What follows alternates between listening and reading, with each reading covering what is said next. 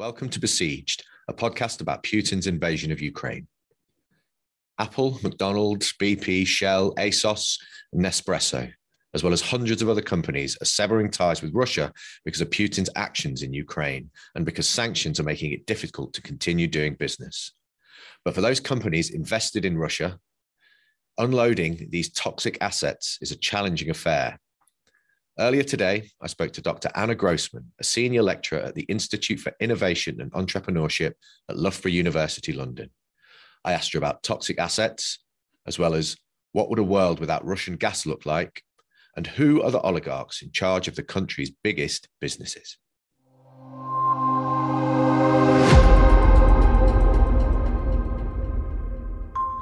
Okay, hi Anna, welcome to the podcast. How are you? Hi, Peter. Thank you for having me on today's podcast. I'm great. Thank you. Excellent. So do you want to start off by telling us a little bit about who you are and your background and your area of expertise? I'm a senior lecturer in the Institute for Innovation and Entrepreneurship at Loughborough University, London. And in my research, I focus on contemporary state capitalism or the role the state can play in business. In a recent paper published in the Journal of International Business Studies, I looked at how governments can nudge other governments into their political or business strategies through the companies that they control, such as state-owned multinationals or sovereign wealth funds. And I also focus on Russia and the Russian economy and the link that the Russian government has with the Russian businesses, especially those businesses that are owned by oligarchs. So I've been, following how the conflict, between Russia and Ukraine has impacted the Russian economy, through sanctions or through new government regulations that the Russian government has imposed on foreign businesses in Russia as a result. I know you've written about toxic assets before, and it's a term that we've seen. We've seen a little bit in the news. Do you want to explain what a toxic asset is or what they are? Well, toxic assets are like nuclear waste. They're very hard to sell because in the current situation, it's very hard to find the buyers for those assets at appropriate prices at what these assets are worth. And the assets are what? Are they shares? Are they stakes in companies?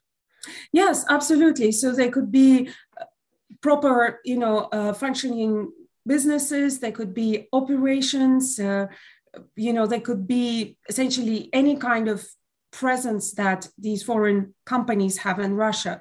For example, BP has 19.75% stake in the Russian oil producer Rosneft, which is actually co-owned with the Russian government. And this has been, one of the biggest toxic assets with, a net worth of $14 billion that accounted about 30% of the total amount of oil that BP produces. So this is probably, the most known case of a sale of a toxic assets that a foreign company owns in Russia.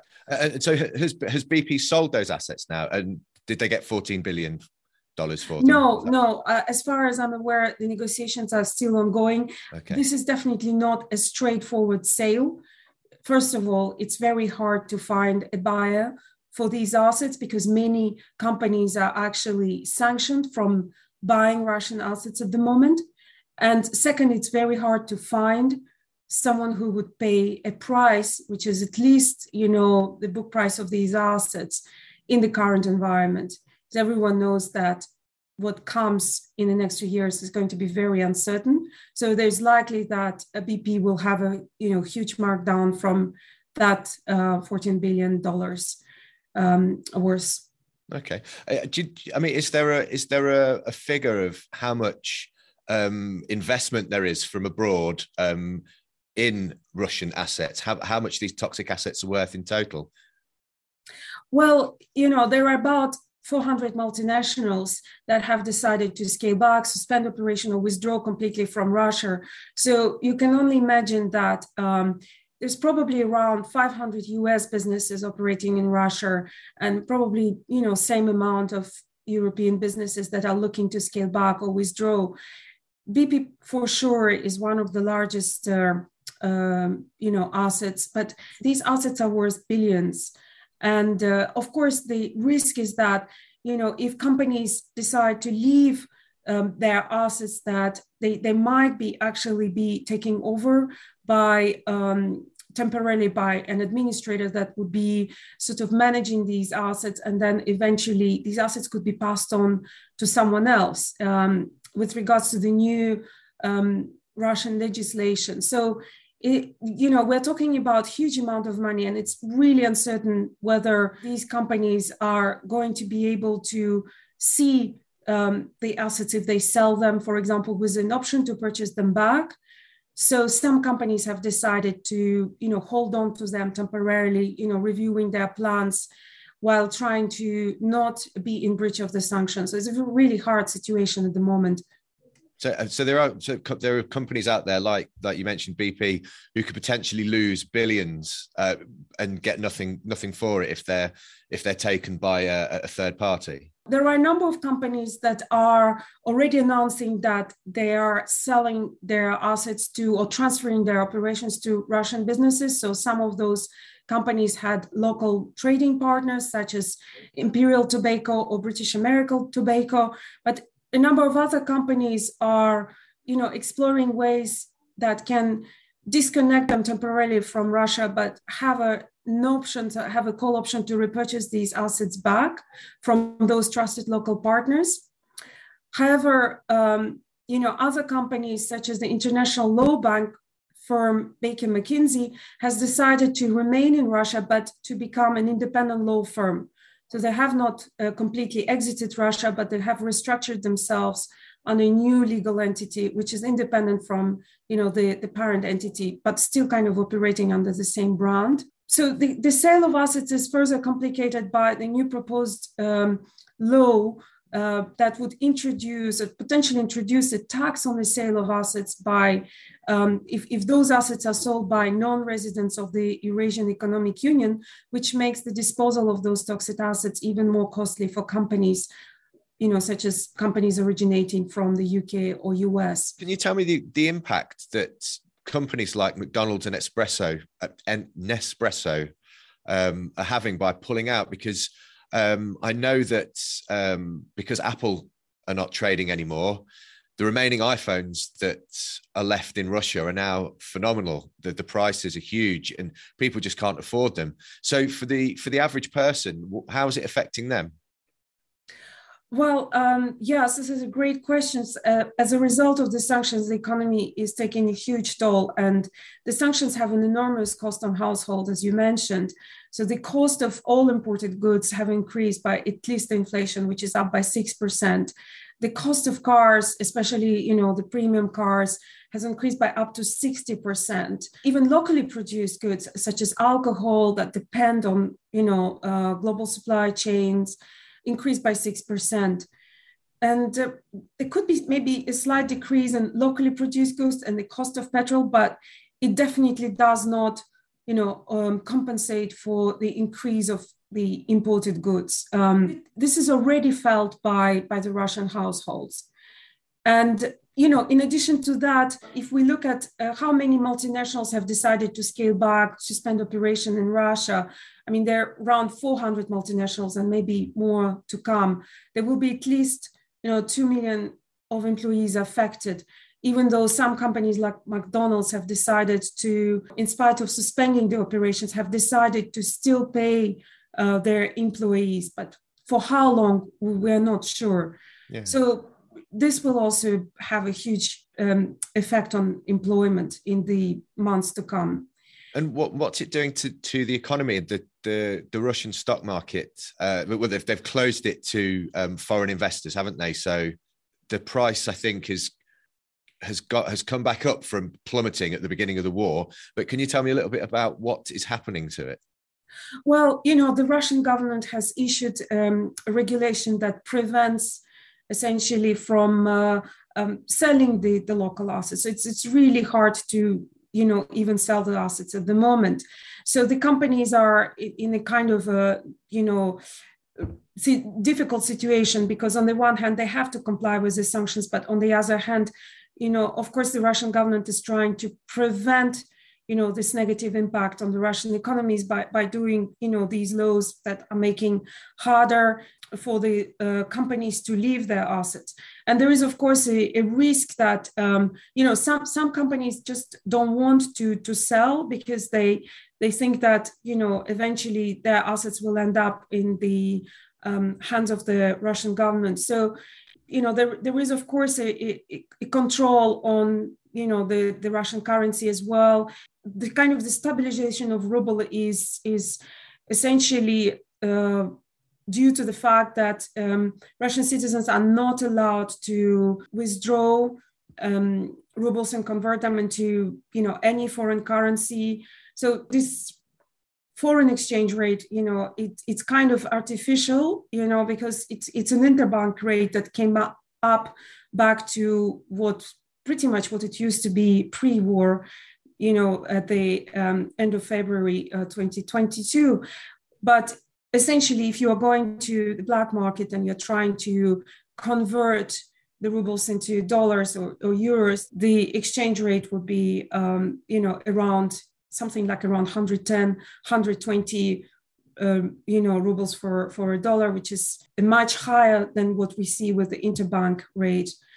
But on the other hand, there are other things that the Russian government is trying to do by facilitating, an alternative trading system with other currencies. So you've seen also with regards to payment for the gas, the Russian government has asked for the payments to be made in rubles. And the same will happen not only with regards to EU gas supplies, but also with the gas supply to India, for example. So this will be essentially, trying to stabilize the ruble and trying to kind of circumvent the ruble's dependence on, dependency with the EU or the US dollar. This is a big ask, but do you think Putin would cut off gas if places like Germany and France refuse to pay in rubles? I guess at the moment, the negotiations are still ongoing.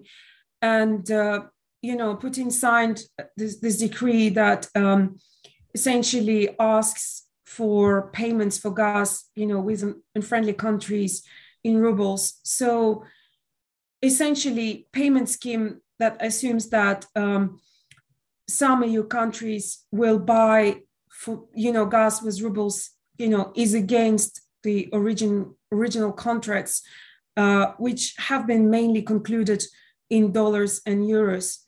So I think it's kind of a negotiation game at the moment, because on the one hand, yes, potentially the supplies could be cut off, and then essentially it depends on how many reserves, each country has in gas, or how quickly, the gas purchases can go from a different country. But, essentially this is a possibility. Yeah.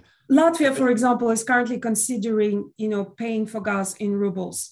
So there are, different contractual arrangements for each country. So the outcome of this process is still unknown. The US has released more of its reserves of oil to try and stabilize the price.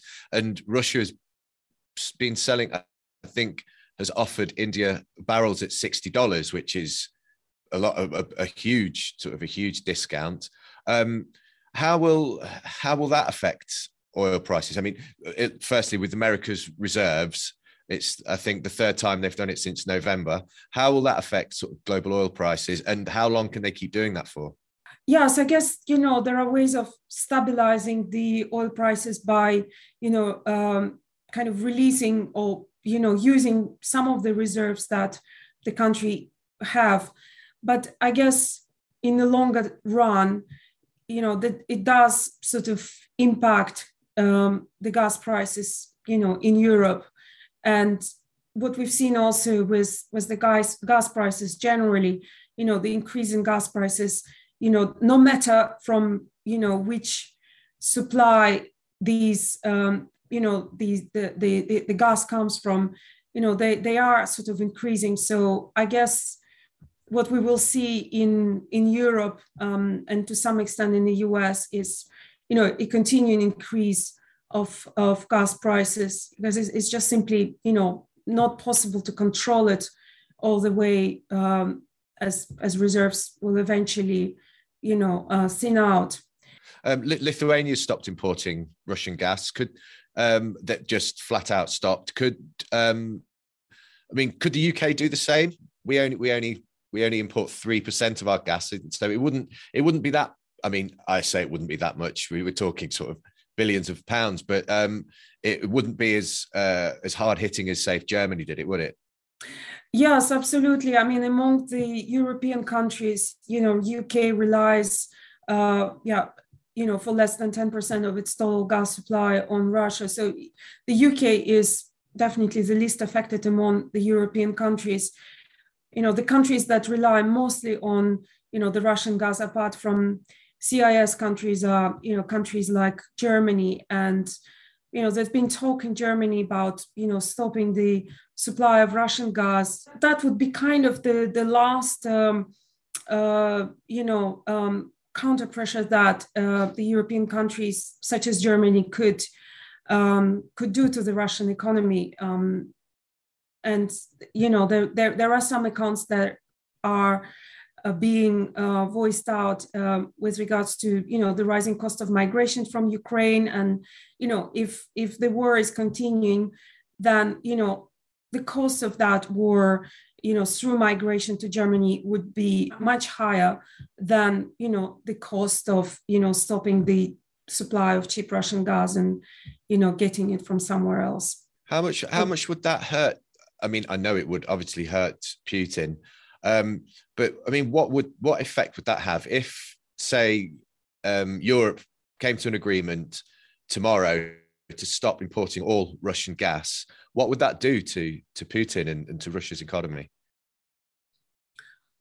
Well, it's really hard to then reorient, the gas supply towards a different economy, because, it's not like oil tanks that you can redirect quickly. You have to sort of build the infrastructure to redirect the gas supply to, a different country. So, this would be a huge disruption. That would be, costing, billions of dollars to the Russian economy to just kind of, even if there was like a trade buyer for this gas supply, it would still not be immediate, redeployment of resources towards somewhere else. So yeah, this is a really critical juncture. It's a big risk. It's a big risk for both sides, then, isn't it? So Absolutely. If we take Germany as the main example, it's almost it's a standoff. It's a poker game, really, isn't it, between Putin and Europe? It's who crumbles first. Yes, absolutely. I guess so far the EU has been very cautious in taking even though the sanctions are the most incredible sanctions in history. I mean, Russia is now the most sanctioned country in the whole world. So it's still incredible to what extent, the EU has been hesitant with, some of these aspects. The majority of gas and oil assets in Russia are linked to oligarchs through these big state-owned providers. Can you just explain what an oligarch is? Oligarch is, an ultra-wealthy businessman. Actually, there are only men, no women, with disproportionate political power. So oligarch-owned firms are often structured, as pyramids or through cross-shareholdings, and that's why it's been extremely hard to, uncover, who owns what, in order to be able to, freeze their assets. Essentially, after the late 2000s, when sort of Putin decided that they should be, staying out of politics, the oligarchs are kind of, they kind of left the political scene. And essentially the deal was that, the Kremlin would also stay largely out of their businesses and leave them, alone. Officially. officially. But yeah, of course, given that their assets are often co-owned with the Russian government, their interests are, very closely interlinked. And, the reason for why the UK, the EU, the US, and, other Western economies have decided to sanction these oligarchs is that, there is, of course, this backdoor through which, some of these government-led initiatives have been financed via the profits from those firms owned by the oligarchs. And so who are they? I mean, are they former associates, former friends of Putin? Does Putin make the oligarchs? Or is it more of a meritocracy where people rise to the position of oligarch? And how many are there? I mean, where do you see them in what areas of business? So there are sort of different types of oligarchs. So there are around maybe 30 ultra wealthy oligarchs and about, maybe 100 to 300 individuals with sizable fortunes that were made in the latest years through retail, technology, and banking. But among the very, very, wealthy oligarchs and, the oldest one in terms of their fortunes are those ones that have, received those assets through privatization schemes in the late 90s. And so these oligarchs are primarily in oil and gas, in natural resources. And, some of them are in banking, while the newer oligarchs are more in retail, technology, and banking. And so in my view, the more back their wealth is going in time, the most likely they are to be, politically connected to the state. And so, also the more likely is their net worth to be, much, much more important. So among those ones that were sanctioned by the UK, we have those ones that own, huge oil and gas companies and huge raw material companies. So that would be, Roman Abramovich, who is the owner of the steel company Evraz and also of Norilsk Nickel, Oleg Deripaska, who owns stakes in an energy group and Plus, and then Igor Sechin from Rosneft, Alexei Miller from Gazprom. So these are all oil and gas companies, as well as Nikolai Tokarev of Transneft. And then there are a couple of huge banks, big banks, such as, Andrei Kostin from VTB and Dmitry Lebedev from Bank Russia. And those that you've mentioned are the 7 that have been sanctioned by the UK government. I think the sanctions are worth around £15 billion. But how will that hurt Putin specifically with those seven individuals? Some of these assets are co-owned by the government, so sanctions would have direct implications for the government finances. Let's say majority of their profits is going to essentially government budgets, and the fact that these assets are frozen, that would essentially have direct implications and disruptions for the government budget. This is one of the key sanctions that the UK governments have imposed, which would have exactly direct implications on the government budget. Right, thank you, Anna. Thank you for joining us, and we'll probably invite you back in the future to give us an update on things that are going on regarding the oligarchs and the economy. But I appreciate your time. Thank you, Pete, for having me. You're welcome. Thank you. Bye-bye.